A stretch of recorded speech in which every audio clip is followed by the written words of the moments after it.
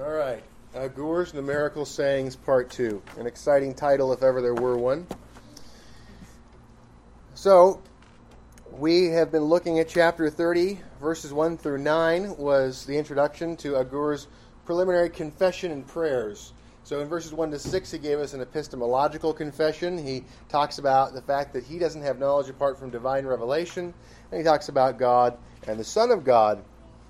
And so we have there a pointer to the doctrine of the Trinity. And we also have, when we get to verses 7 through 9, we have an existential prayer. A prayer that God would keep lies and liars away and keep poverty and riches away, but allow rather for there to be sufficient resources for the duties at hand.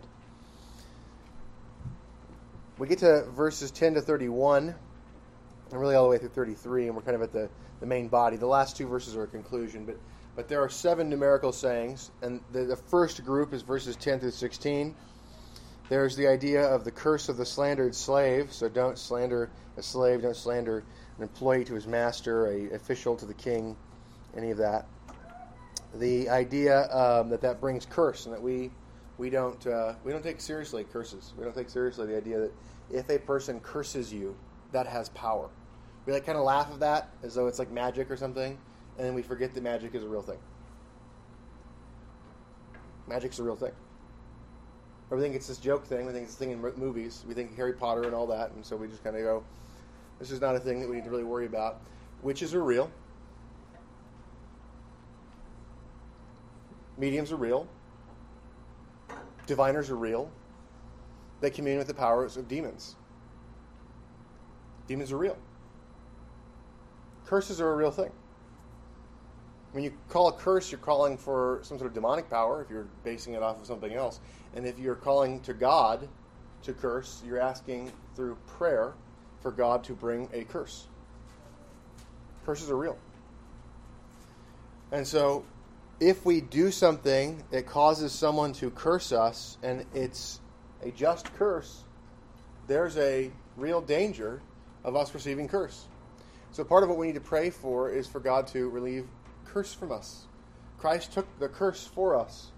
And so, by the merits of Christ, curses can be broken. Multi-generational curses can be broken. The law of God has curses inside of it itself. The fifth commandment connects us to prior generations. It has blessings across time. And we have the third commandment with the idea that those who take his name will not be held guiltless. We have the idea of those who break the commandments are cursed to the third and fourth generation, and we have the blessing to the thousandth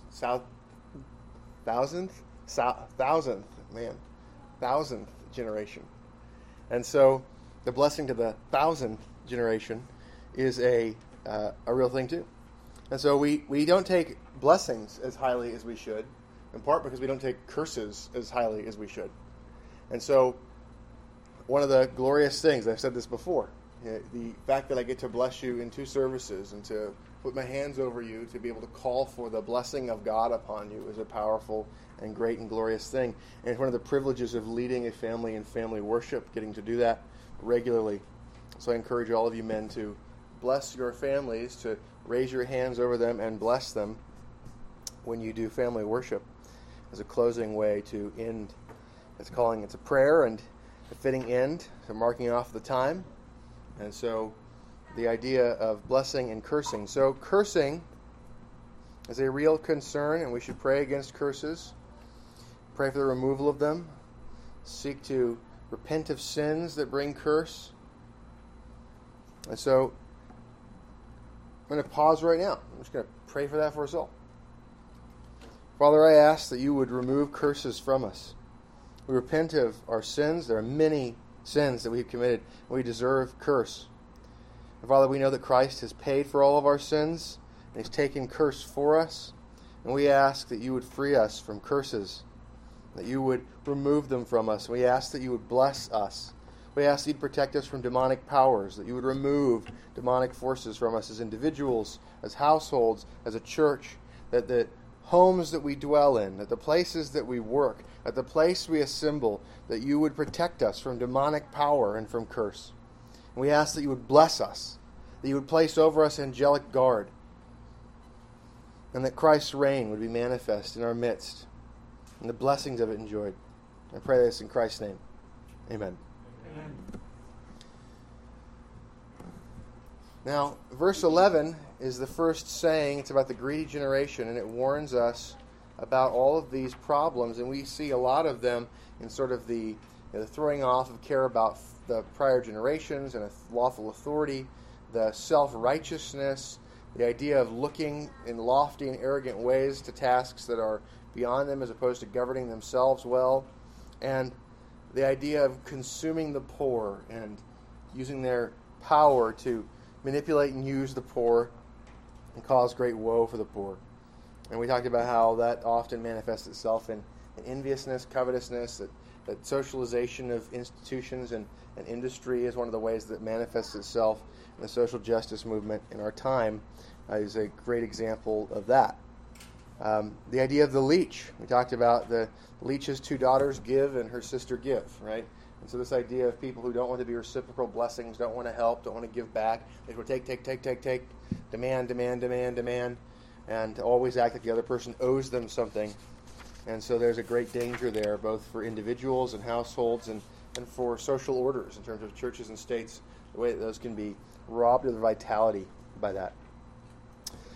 Saying 3 talked about the 4 insatiable things: the grave, the womb, the earth, and fire. And so the idea of those things, how they related. So the grave and the barren womb fails to give life, the grave takes life.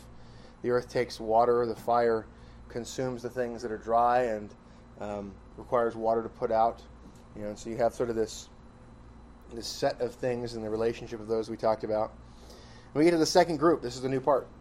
So here, the numerical sayings here. And the second group is about God's social order. The first group is about renouncing covetousness, and that relates to the social order as well. But here, there's sort of a concern about rebellion. So covetousness is destructive to the social order.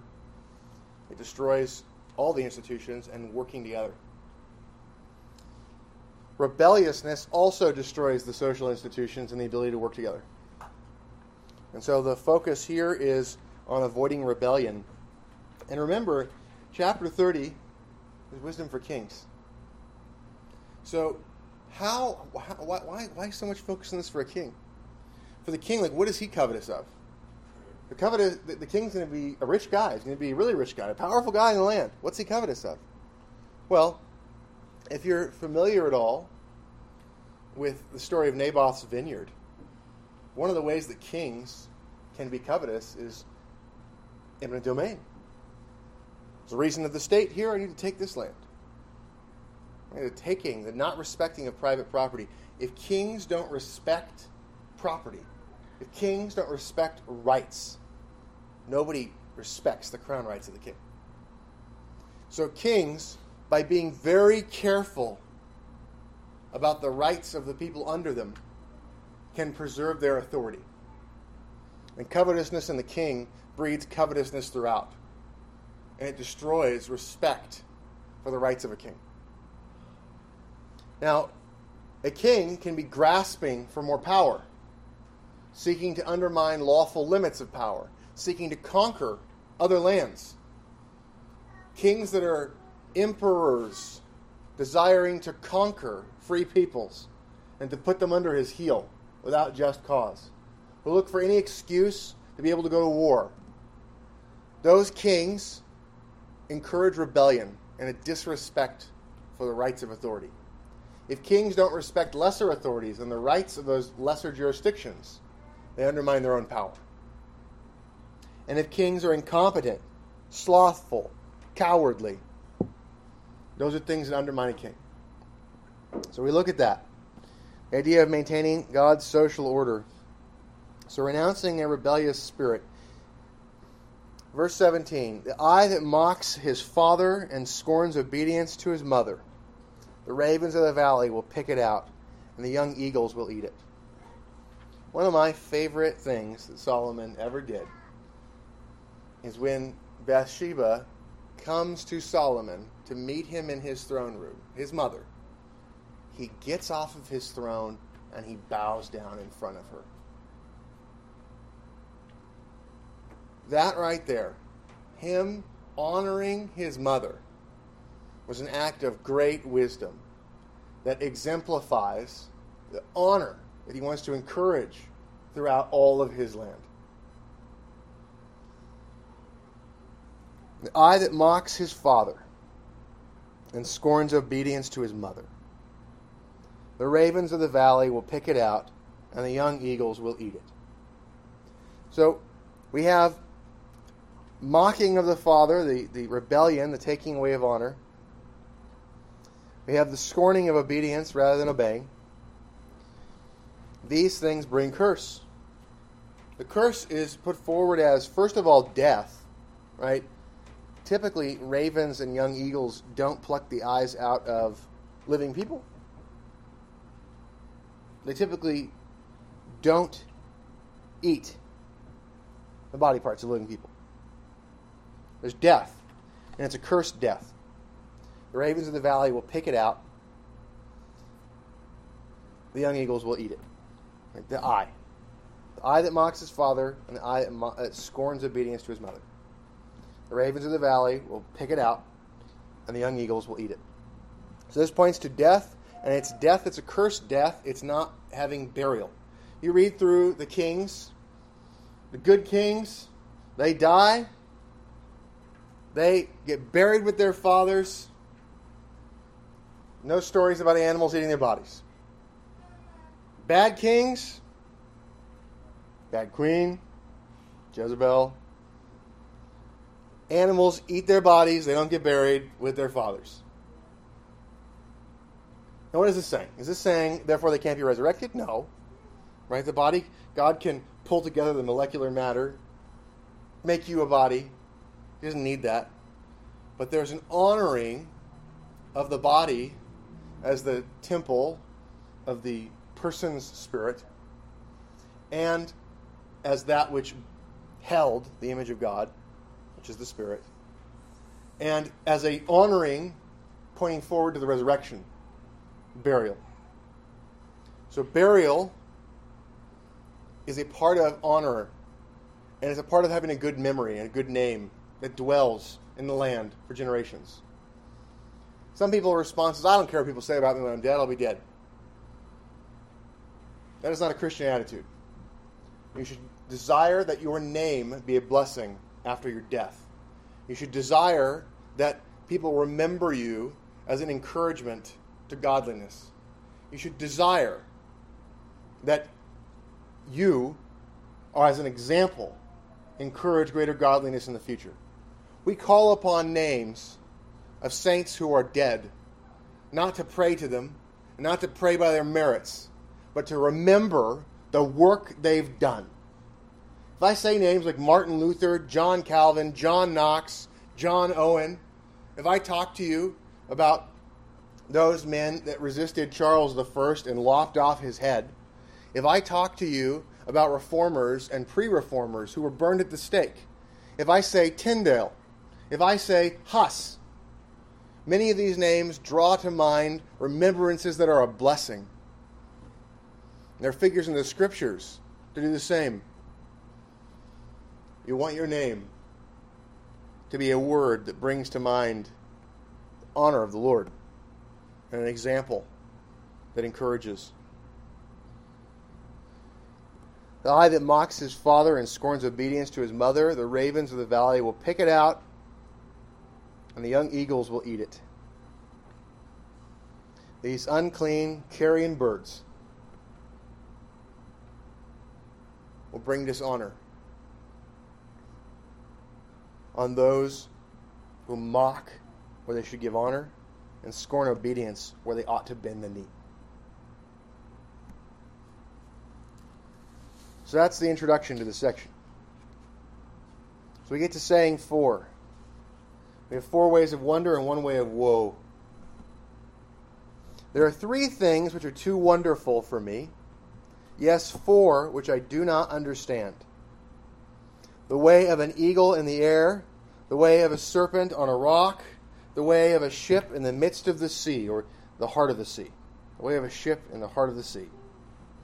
and the way of a man with a virgin.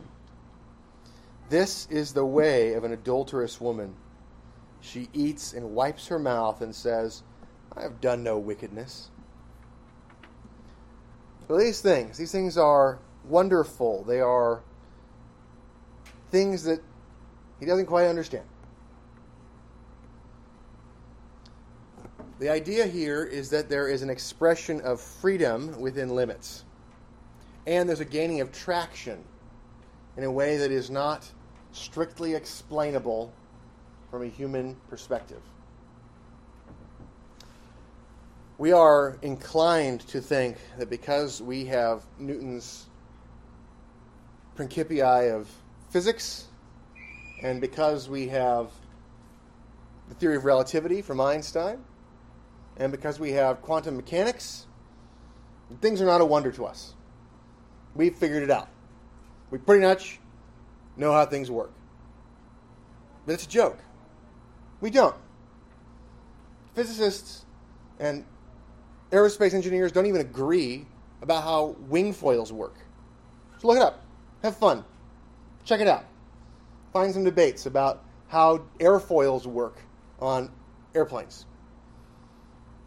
So I've chosen a couple of ways to explain things and to intentionally express to you that I have not explained the other side on this.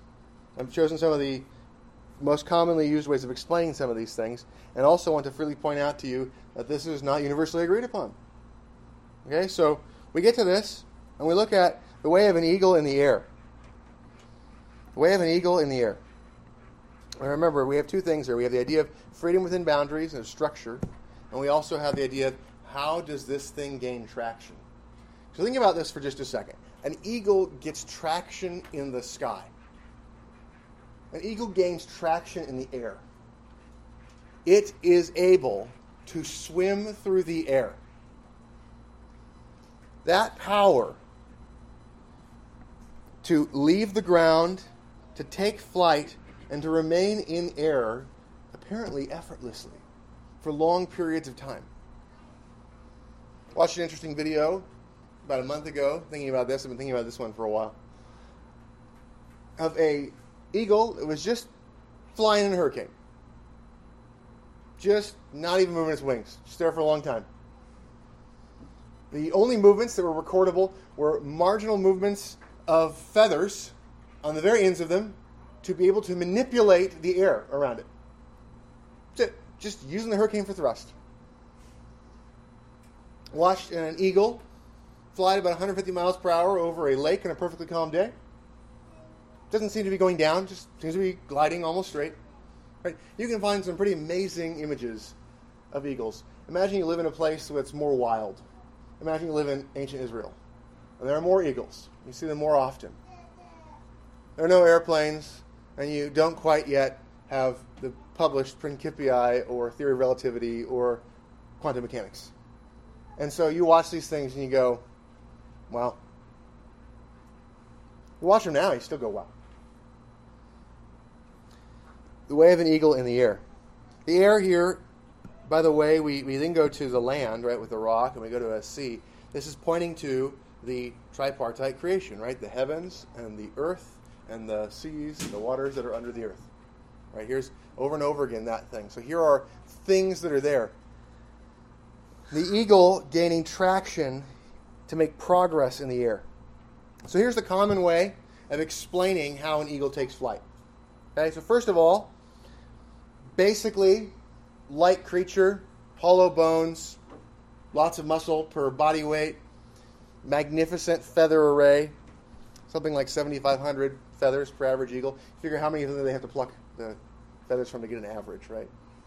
3 is sufficient.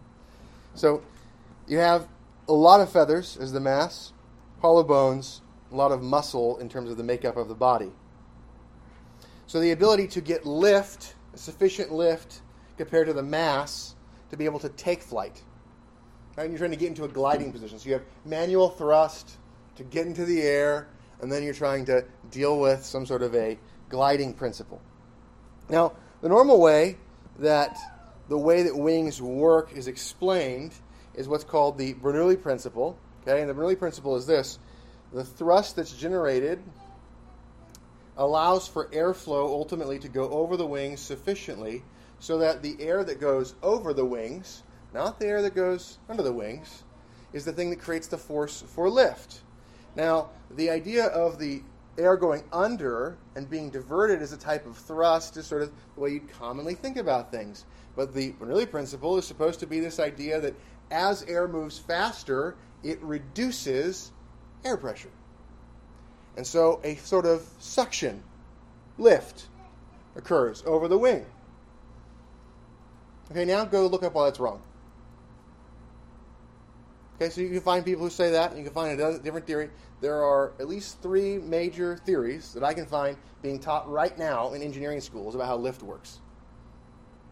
Okay, that's one of them. They all contradict each other. They have no idea. They don't know. The best thing they can do is make smoke go through a fan and try to watch the pattern of the smoke. We are so advanced that we can watch smoke flow over wings. This is the best we can do. We think we can explain it all? We have no idea. We have no idea. There is a recent redesign that was done on propellers and on wings. And the theory right now is that we can get about 120% more thrust out of this new propeller design with the same energy. And that these wings should allow about 20% reduction in the use of energy necessary to push the same thing. Right, so the two of those, transportation costs should drop dramatically. Why haven't they been done yet? Because nobody's figured out how to produce these things in an efficient way. Right, so we're just trying to figure stuff out all over the place, and we act like we know how to do so much more than we do. This thing is too wonderful for me, and I do not understand. The way of an eagle in the air. How about a serpent on a rock? All right. You want to have a good time? Try to see if you can find any physicist who can explain to you how sidewinders move.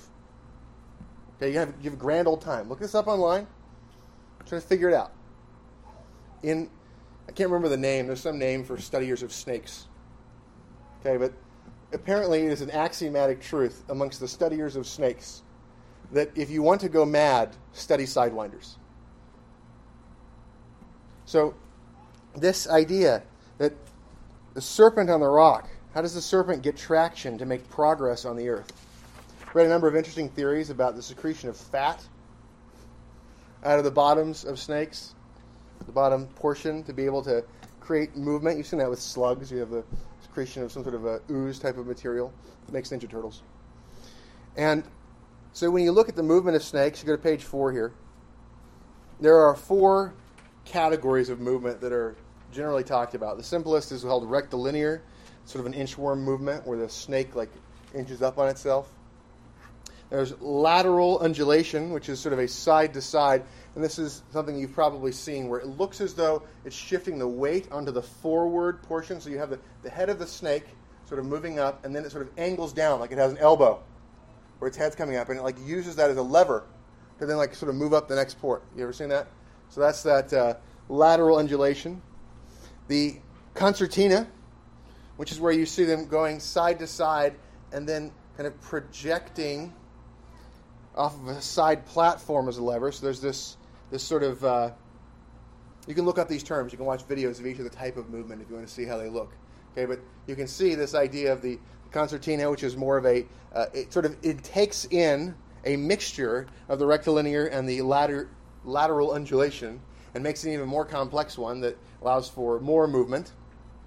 And then you can take a look at the sidewinder. Now, none of these take into account the fact that snakes seem to be able to swim in sand in many scenarios, especially in desert environments. Now, scientists have been trying to figure out how to be able to see how these guys swim through sand. So what they did in a laboratory environment is they took little grains of glass to try to light them up, and they aerate them to try to produce the same effect as sand dunes and air passing through the sand to make it so that can be there so they can observe it. And so far, they've figured out that the snakes do move through the glass. So, I mean, have a good time. Look it up. Check it out. Lots of videos. People trying to figure out how snakes are moving around. We think we've figured all this stuff out. We have names for some of the types of movements. Sand swimming didn't have a name. I'm just going to call it sand swimming. Does that work for everybody? Sand swimming. That's the fifth type of movement. Sand swimming. And then there's snakes that swim. There's also that. So, we think we have it all figured out. There are three things that are too wonderful for me. Yes, four, which I do not understand. The way of an eagle in the air. The way of a serpent on a rock. These are shockingly complex creatures that use mechanisms that are structures that allow for them to do very complex movements.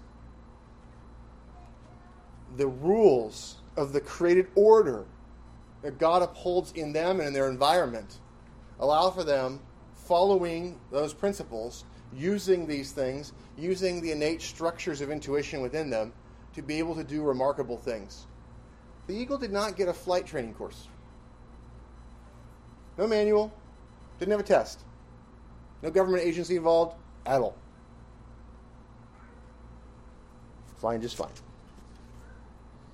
Serpent. We've tried to replicate the movement of serpents. We've created robots that are supposed to sort of copy the motion.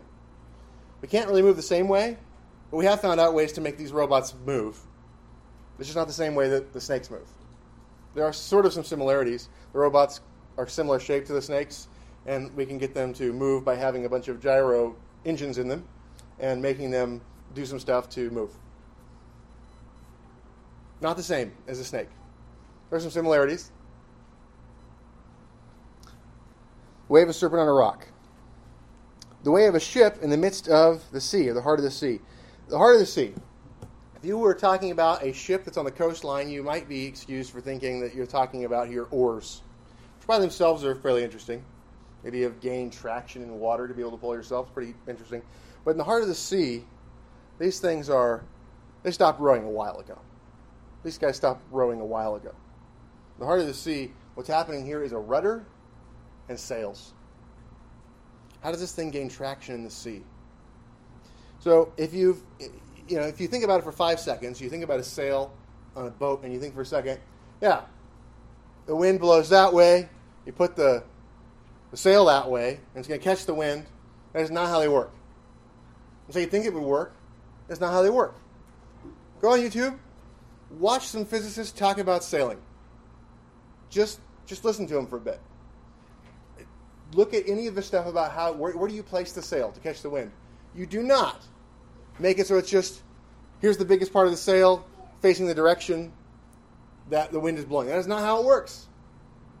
So, the idea of a rudder being this small part of a ship that controls the direction, the idea of the way the sails work, the ability to navigate in the sea, and to manage plowing through the sea over moving hills. Right? This is the process that a sailor has to deal with. The way of a ship in the midst of the sea. Buoyancy, there's a lot of interesting ways of trying to deal with buoyancy and trying to deal with how does the balancing of that work, displacement. There's a lot of interesting things to study about each of these things. And the complexity of how all of these things work, of them, the one that seems the least complex to me is the ship. It's the one that seems the least complex. And that one was made by men. But it uses two invisible things to gain traction and to move. The wind and the rudder that's hidden under the water. Those things that are hidden. The traction, the source of traction, is not known. Now, the fourth one we get to, the way of a man with a virgin. First, any man that has sought to gain the favor of a young woman understands that it is a rather mysterious process about how to gain traction in the heart of a young lady. You can have a good-looking, charming, honorable guy, skillful, has resources, station, wisdom, holiness, righteousness. She just doesn't like him. She doesn't like him. That can happen.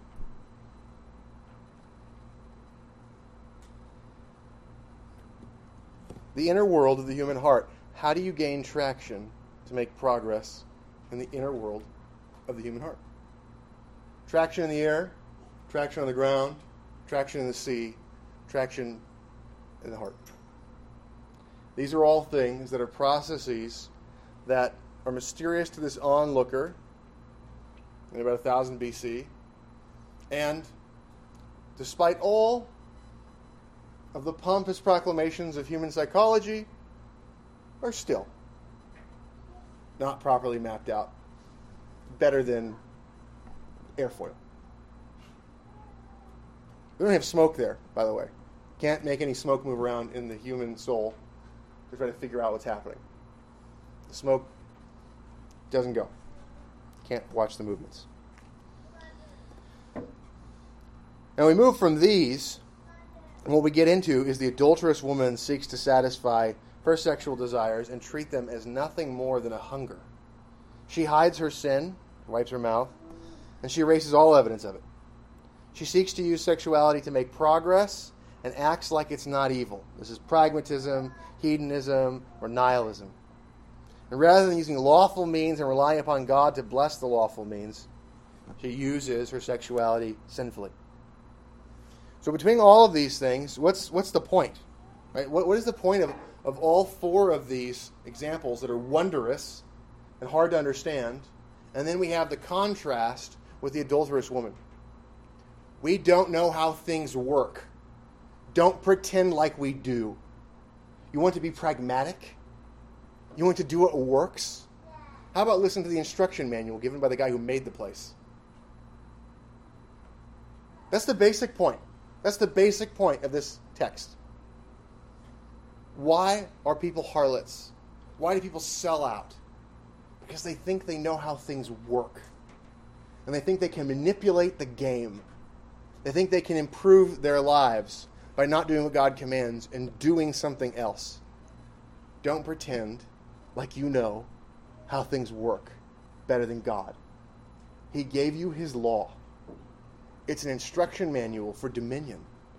It's an instruction manual for how to make progress, how to gain traction in the heavens, in the earth, and in the waters under the earth, and how to make traction in the hearts of men. Do not pretend like you know how these mysterious things work. Listen to God. So we are called to maintain holiness, unlike the adulteress. We are not to seek to gain traction for progress by unholy alliances. This gives the glory to God rather than the arm of the flesh. True freedom is in the prescribed way. Just as the eagle gains traction in the air, and the serpent on the rock, and the ship in the sea, and the man in the heart of a pure young woman, we see that a train has true freedom when it's going fast on the rails, not when it jumps off the rails and then can't move. True freedom is following the law of God. It is a highway of progress to us. Saying 5, revolutionaries.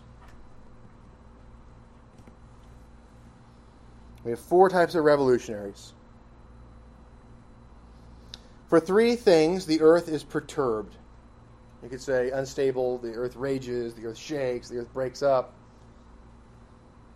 So for 3 things, the foundation of things, the earth is broken up, made unstable. Yes, for 4, it cannot bear up.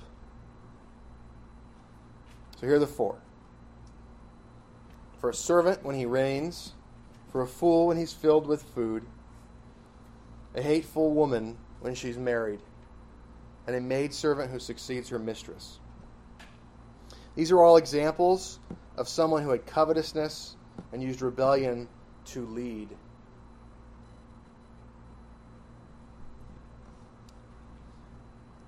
So the servant, when he reigns, how does that happen?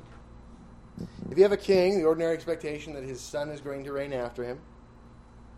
If the servant reigns, the most likely way that occurred is through a coup. So this is used as a representation of the idea of somebody who's enacted a coup.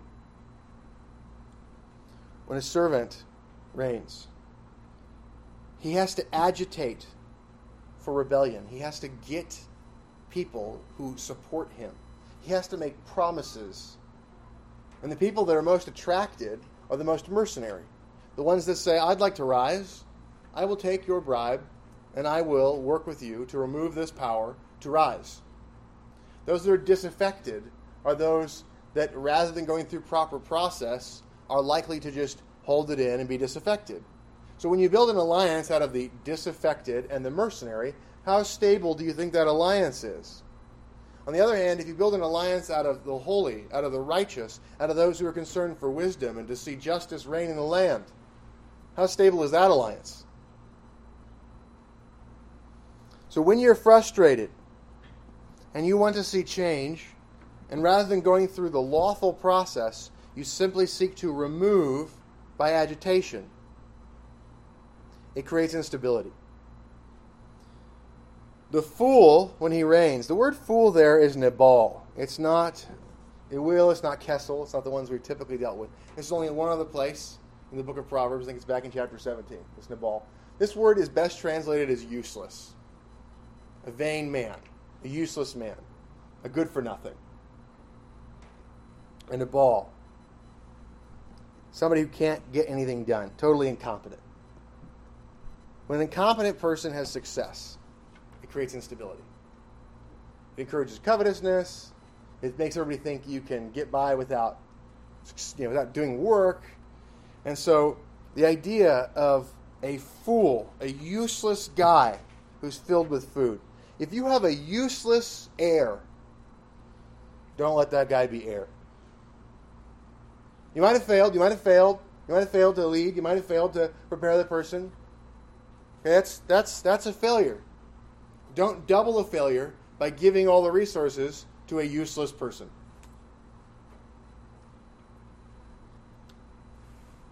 A useless person, when he's filled with food, it causes instability. The earth can't bear it. The hated or hateful woman. She's the hated woman. Why is she hated? Because she's hateful. Okay, you see both translations. She's the hated woman. She's hated because she's hateful. Full of hate.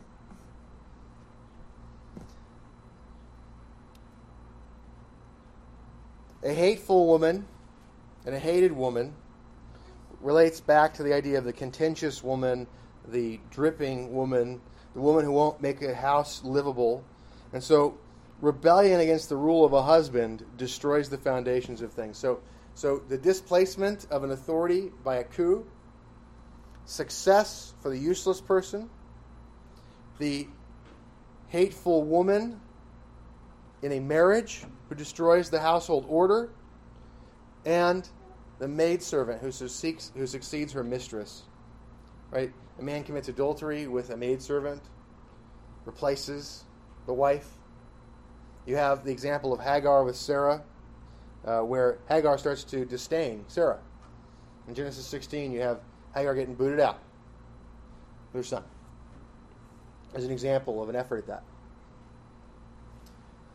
So, the servant, the useless man, the hated woman, the maidservant that displaces, these are all things that cause instability, institutional instability. And these are examples of sort of people seeking to create instability.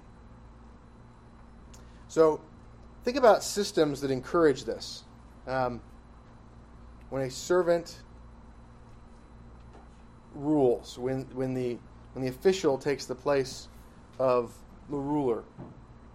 If you have a political system that encourages negative campaigning, as opposed to talking about what ought to be done, that's going to encourage this kind of displacement process and loyalty and betrayal.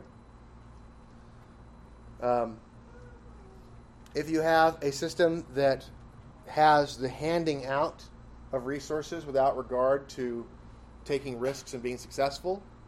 You're going to have a tendency toward the useless person receiving money, government grants, government jobs that are unfireable, all that stuff, handouts. When you have a system that does not have people at fault for divorce, you have a rebellious, hateful woman, and she is able to use the divorce system to go after the man and to extract money out of him even while she's rebellious. And also, you have the man trying to take revenge by trying to replace his wife when there's not a fault system. Right, so you have both of them there. The rebellious woman and the maidservant succeeding the mistress. These are all the things there. Our society is well established to encourage the destruction of order.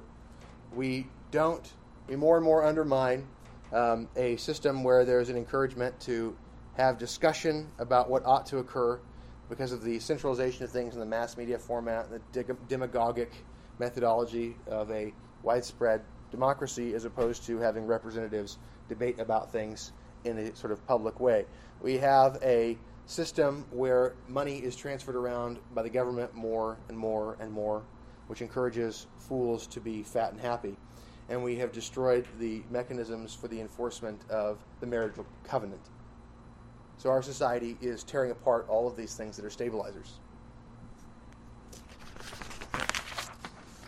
Saying 6. So being that case, that we see all of these things in our society, what can we do to increase our capability to exercise dominion? Saying 6 is 4 force multipliers. 4 force multipliers. So, verses 24 through 28. There are 4 things which are little on the earth, but they are exceedingly wise. Now, exceedingly wise is not quite the right translation. It's really this. But they teach the wise men. There are 4 things which are little on the earth, but they teach the wise men. What do they teach the wise men? The ants are a people not strong. There's their weakness. Yet they prepare their food in the summer. The rock badgers are a feeble folk, yet they make their homes in the crags. The locusts have no king, yet they all advance in ranks. The spider skillfully grasps with his hands, and it is in kings' palaces. So these are lessons for the wise in how the weak can become strong and how the weak can conquer. That's the idea here. So first of all, the ants. Physical weakness. When you find yourself, that we all know, ants are very strong for their size. That's fine. They're still really weak. Still really weak. They are people that are not strong. Yet they prepare their food in the summer. They are physically weak. They are a weak group. But they are diligent to make use of opportunities to get resources. They're diligent to make use of opportunities to get resources. And resource accumulation and deployment increases strength. That's the lesson there. If you're weak, diligently seek to accumulate resources. Protestants have been well known for this as merchants. Protestants have been well known for being businessmen. Protestants are well known with a work ethic. There's a German economist named Max Weber who wrote Protestantism and the Spirit of Capitalism. And there, what he tries to communicate is that Protestantism in general encourages capitalism, but that Puritanism, above everything else, encouraged capitalism. In the process of efficient production and the management of capital, and the pulling in of resources, delayed gratification, taking resources and deploying them, using them to accomplish good work, using them to be able to improve the condition, reducing consumption, not having conspicuous consumption, not just being luxuriant. That idea of dominion. This has been the frame of mind of Protestantism. If you're weak, diligently make use of opportunities to get resources. How about the rock badgers? Each of these, by the way, is a little thing that helps you to be able to memorize these better. And think about how easy these are to think about this. Everybody thinks about ants as diligent workers. That's like they show up in all sorts of cultural things that way. So if you memorize these animals, you're going to easily memorize the benefit that they get.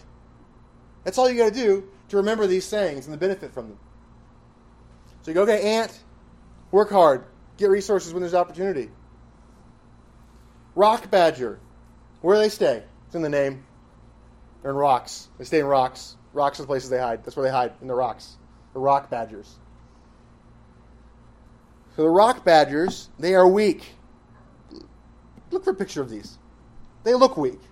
Look at them, you're like, that's a weak creature. I don't know much about you, rock badger, but you look weak. You're going to look at these things, little furry things, they look weak.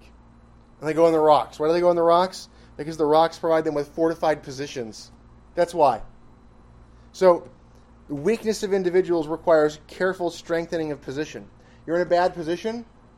Retreat. Find a better place. Change the situation. Improve your position. You're in a bad spot? Dig in. There's a hill right next to you? Retreat. Go to the hill. Dig in there. Right? You think about the situation. You're in a bad situation. Improve your situation. You're weak? Great. Change the circumstances.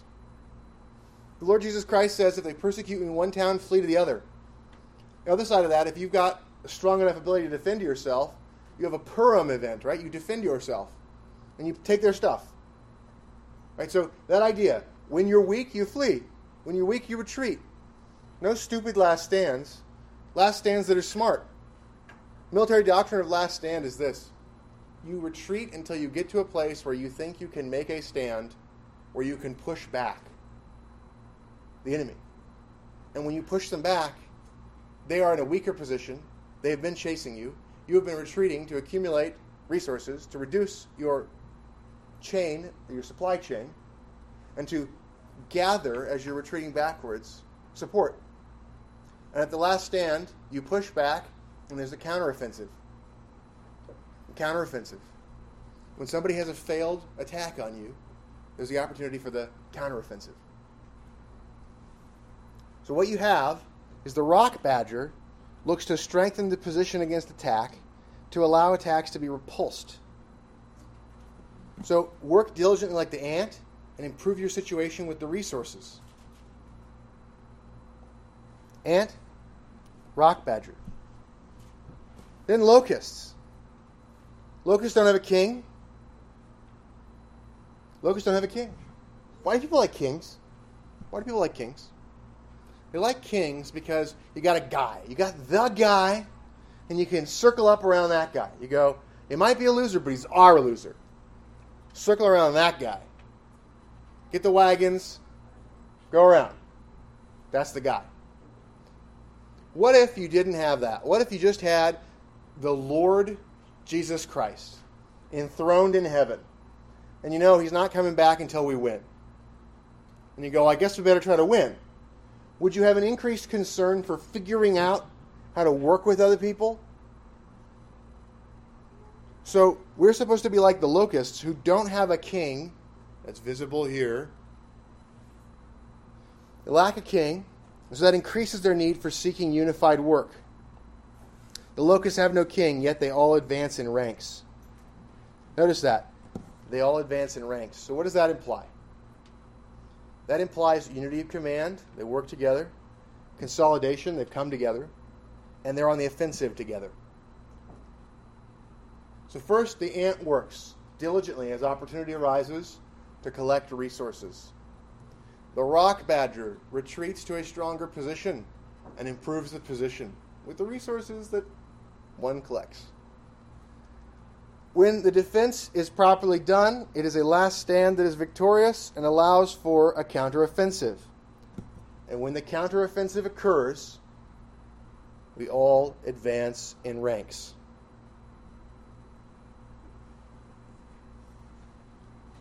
Now the advance, what direction should it go? It should go towards a decisive point. And so we need to pick decisive points. A decisive point would include, for example, a king's palace or a capital city of the enemy. And so we should skillfully select those decisive points to take. Verse 28. The spider skillfully grasps with his hands, and it is in kings' palaces. Remember elsewhere we were told that that man who is a skilled worker will not work in front of obscure men. He will work in front of kings. Skillful work gets you in front of important people. It puts you in decisive points. It gives you opportunity to have a mission to the magistrate. Skillful work, the gifting that God has given to you, makes a place for you at the tables of kings. Work diligently when there's opportunity to accumulate resources. Retreat to stronger points and improve your position like a rock badger. Like locusts in the counteroffensive, advance in a unified way in ranks towards a common objective, skillfully chosen, like the king's palace. What we have here are ways to improve our position when we are weak. I feel pretty weak. This has instruction for me. I would encourage you to apply this instruction set and to think about how can we work that together. And the idea of how do we take things and improve our own position together? How do we have a plan for advance so we can advance together in ranks, seeking to be unified in that skillful work that we, like the spider, can be in king's palaces? Saying 7. 4 reputation boosters. Guess what else is a force multiplier? Reputation. Men are valued by what others say of them. Men are valued by what others say of them. These are 4 things to improve reputation. There are 3 things which are majestic in pace. Yes, 4 which are stately in walk. What man here would not want to be called majestic in the way that you walk, or stately in your stride? Any man here offended by that? Like, no, I prefer people will not call me that. I think you all would. So what are these things? A lion, which is mighty among beasts, and does not turn away from any. A greyhound, a male goat also, and a king whose troops are with him. Notice this one doesn't list out the qualities of each thing like the earlier one did. Saying 6 listed out the qualities. Saying 7 lists out the quality of the first, and then sort of leaves them blank. So what are these things? With the lion, it's pretty clear. The lion has boldness in the face of opposition or challenge. If you see another man face opposition or challenge, and he's bold in the face of it and overcomes it, which of you has a lower opinion of it? Nobody, right? You all go, wow, that guy. All right, so man, it's great. I'm gonna do that too. I'm gonna do it too. That's the response. Boldness encourages you to go, that guy is competent. The greyhound. What are greyhounds known for? Yeah. They're fast dogs. Greyhounds are fast. Now, if I sit up here for a while and try to make an important decision, you're all staring at me, it takes me a long time, and I hem and haw, does that get more respect, or does a speedy decision get more respect? A fast decision, fast action gets respect. You move fast, you can get people to follow you. Now, it might follow you off of a ledge, but they'll follow you. Speedy action, that guy must know what he's doing.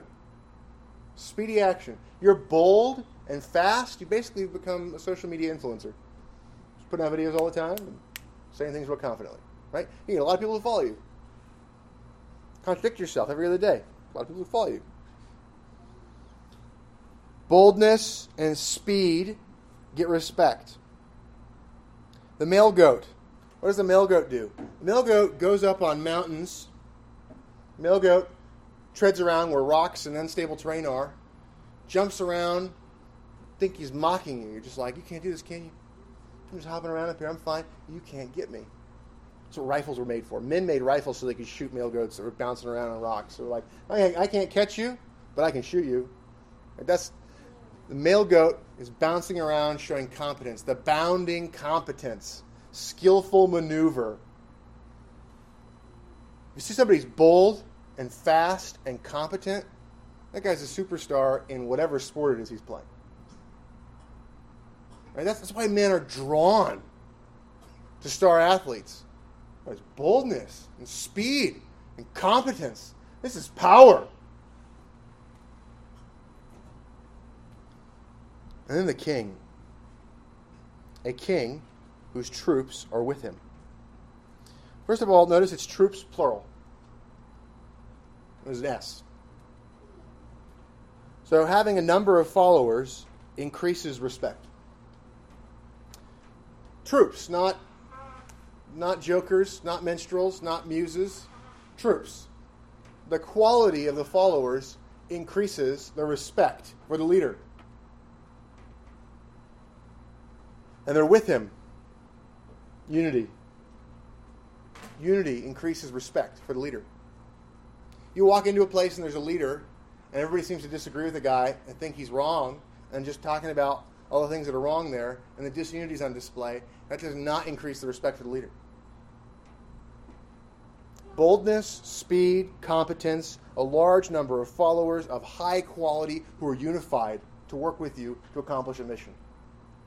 If you manage your home and make it so it's like that, as you are the king of your home, if you do that, you will be known in the gates with the elders. You will increase your ability to exercise dominion. People will throw dominion at you. The more you succeed at things, the more people bring opportunities to you. It's an interesting effect that as you become prominent, as you become known, people just start bringing opportunities to you. One of the curses that's talked about in one of the prophets, and I can't remember where right now, it might be Isaiah, talks about that there's a time where in Israel, they'll have one guy who's just got a cloak and basically staff, and people are just going to go, women will just throw themselves saying, look, just take me as a wife so that I can lose the shame of not having a husband. And they'll just have multiple women just saying, just do that to give me the shame. You don't have to provide for me. And so that's a curse. When things are really bad, somebody with a small amount of resources and the appearance of competence can get a ton of people to just come. When things are really good, you have to do a lot to rise above and be noticed. Things are really bad right now. Things are really bad right now. People don't understand really basic things, and you can list off several of them right now in your head. They don't get what's going on. They don't know what to do. Basic things like don't exceed your income in terms of what you spend are, things that people are just not really dealing with. You have basic things about governing yourself that are not dealt with. If you can display boldness, speed, competence, a number of followers, having quality followers, and having unity of followers in your house, then you have an exceptional place wherefrom to lead. So let me point this out to you. You need to lead boldly your wife. Wives, you need to lead boldly your children. And you need to follow the bold leadership of husband. Speed of action can either be very foolish or it can be excellent based upon whether you have insight or not. So study, think, research things, figure things out so you can make right decisions quickly, boldly.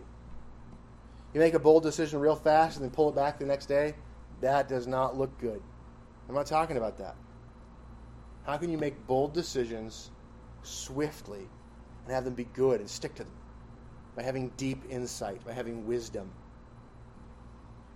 Competence through work, skillful practice, so that you can bound about like the he-goat. Those things by themselves, being bold, being speedy, being competent, that will gather followers to you. If you're a single man, you want a wife, be bold, speedy, and confident pursuing a mission. You will get a wife.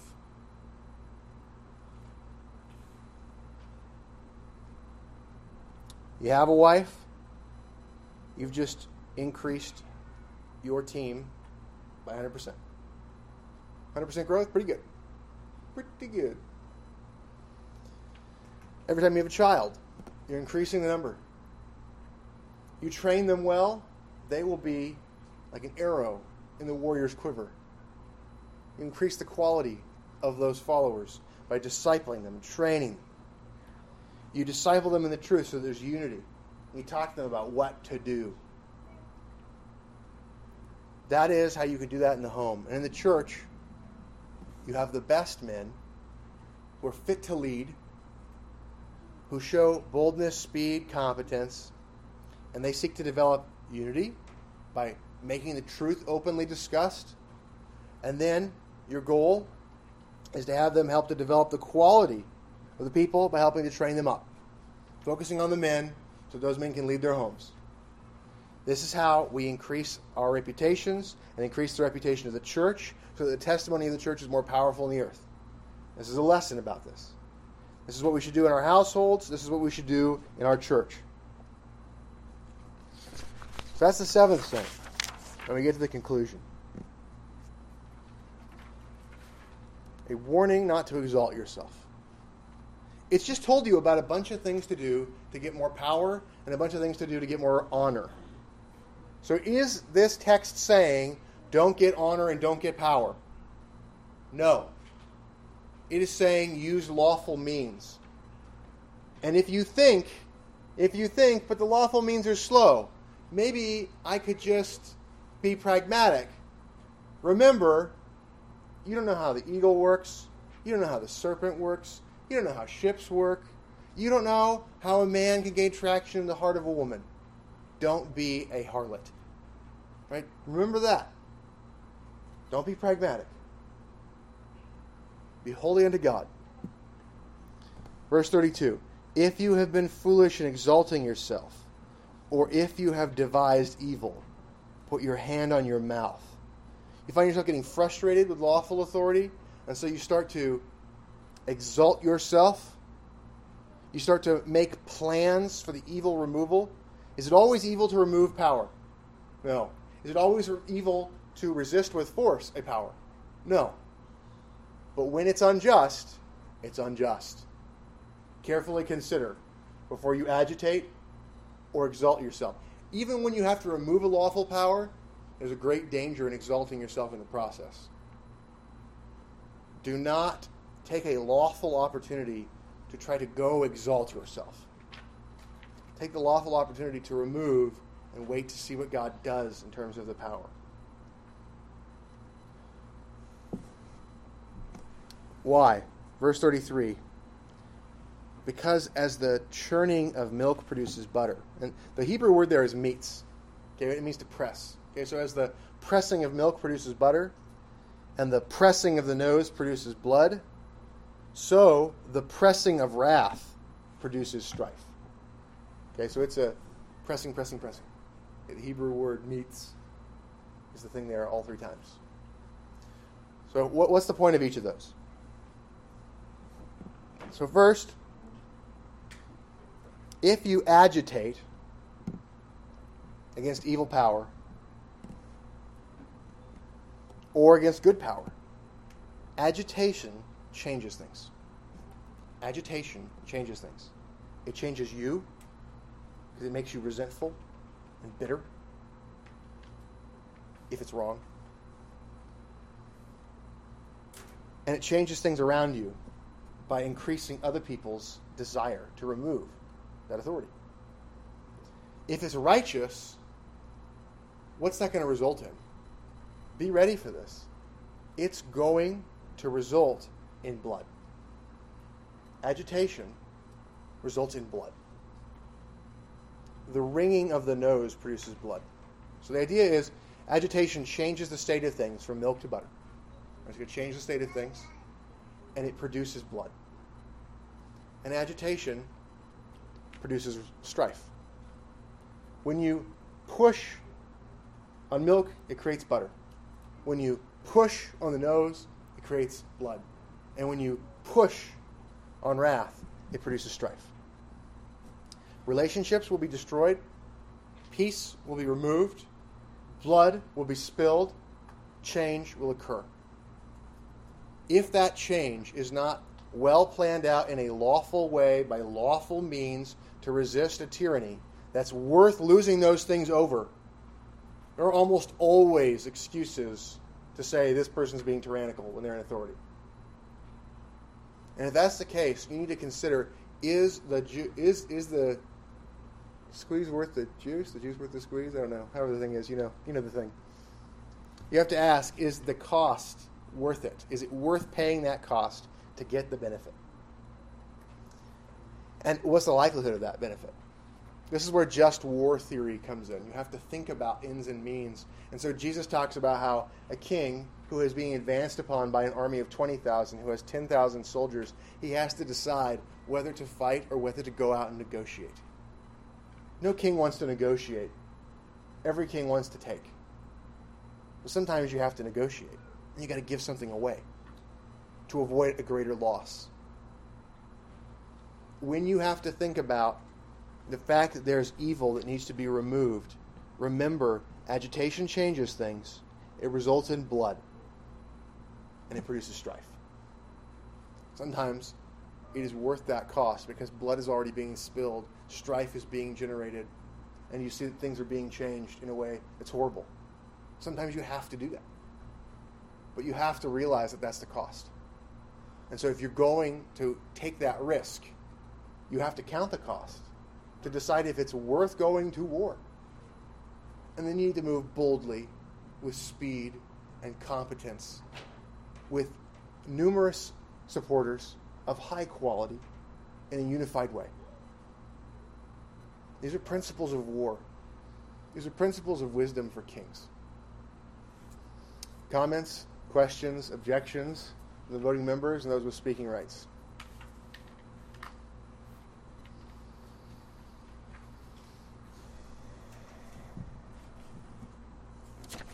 All right, let's pray. Father, we ask that you would give us wisdom, that you would help us to know how we ought to use the power that you give to us. We ask that you would increase our power, that you would increase our strength, that you'd help us to be unified and skillful, that you'd help us to be bold, that you would help us to improve our position and to develop resources. We pray all this in Christ's name. Amen. Psalm 133. Please stand. A song of ascents of David.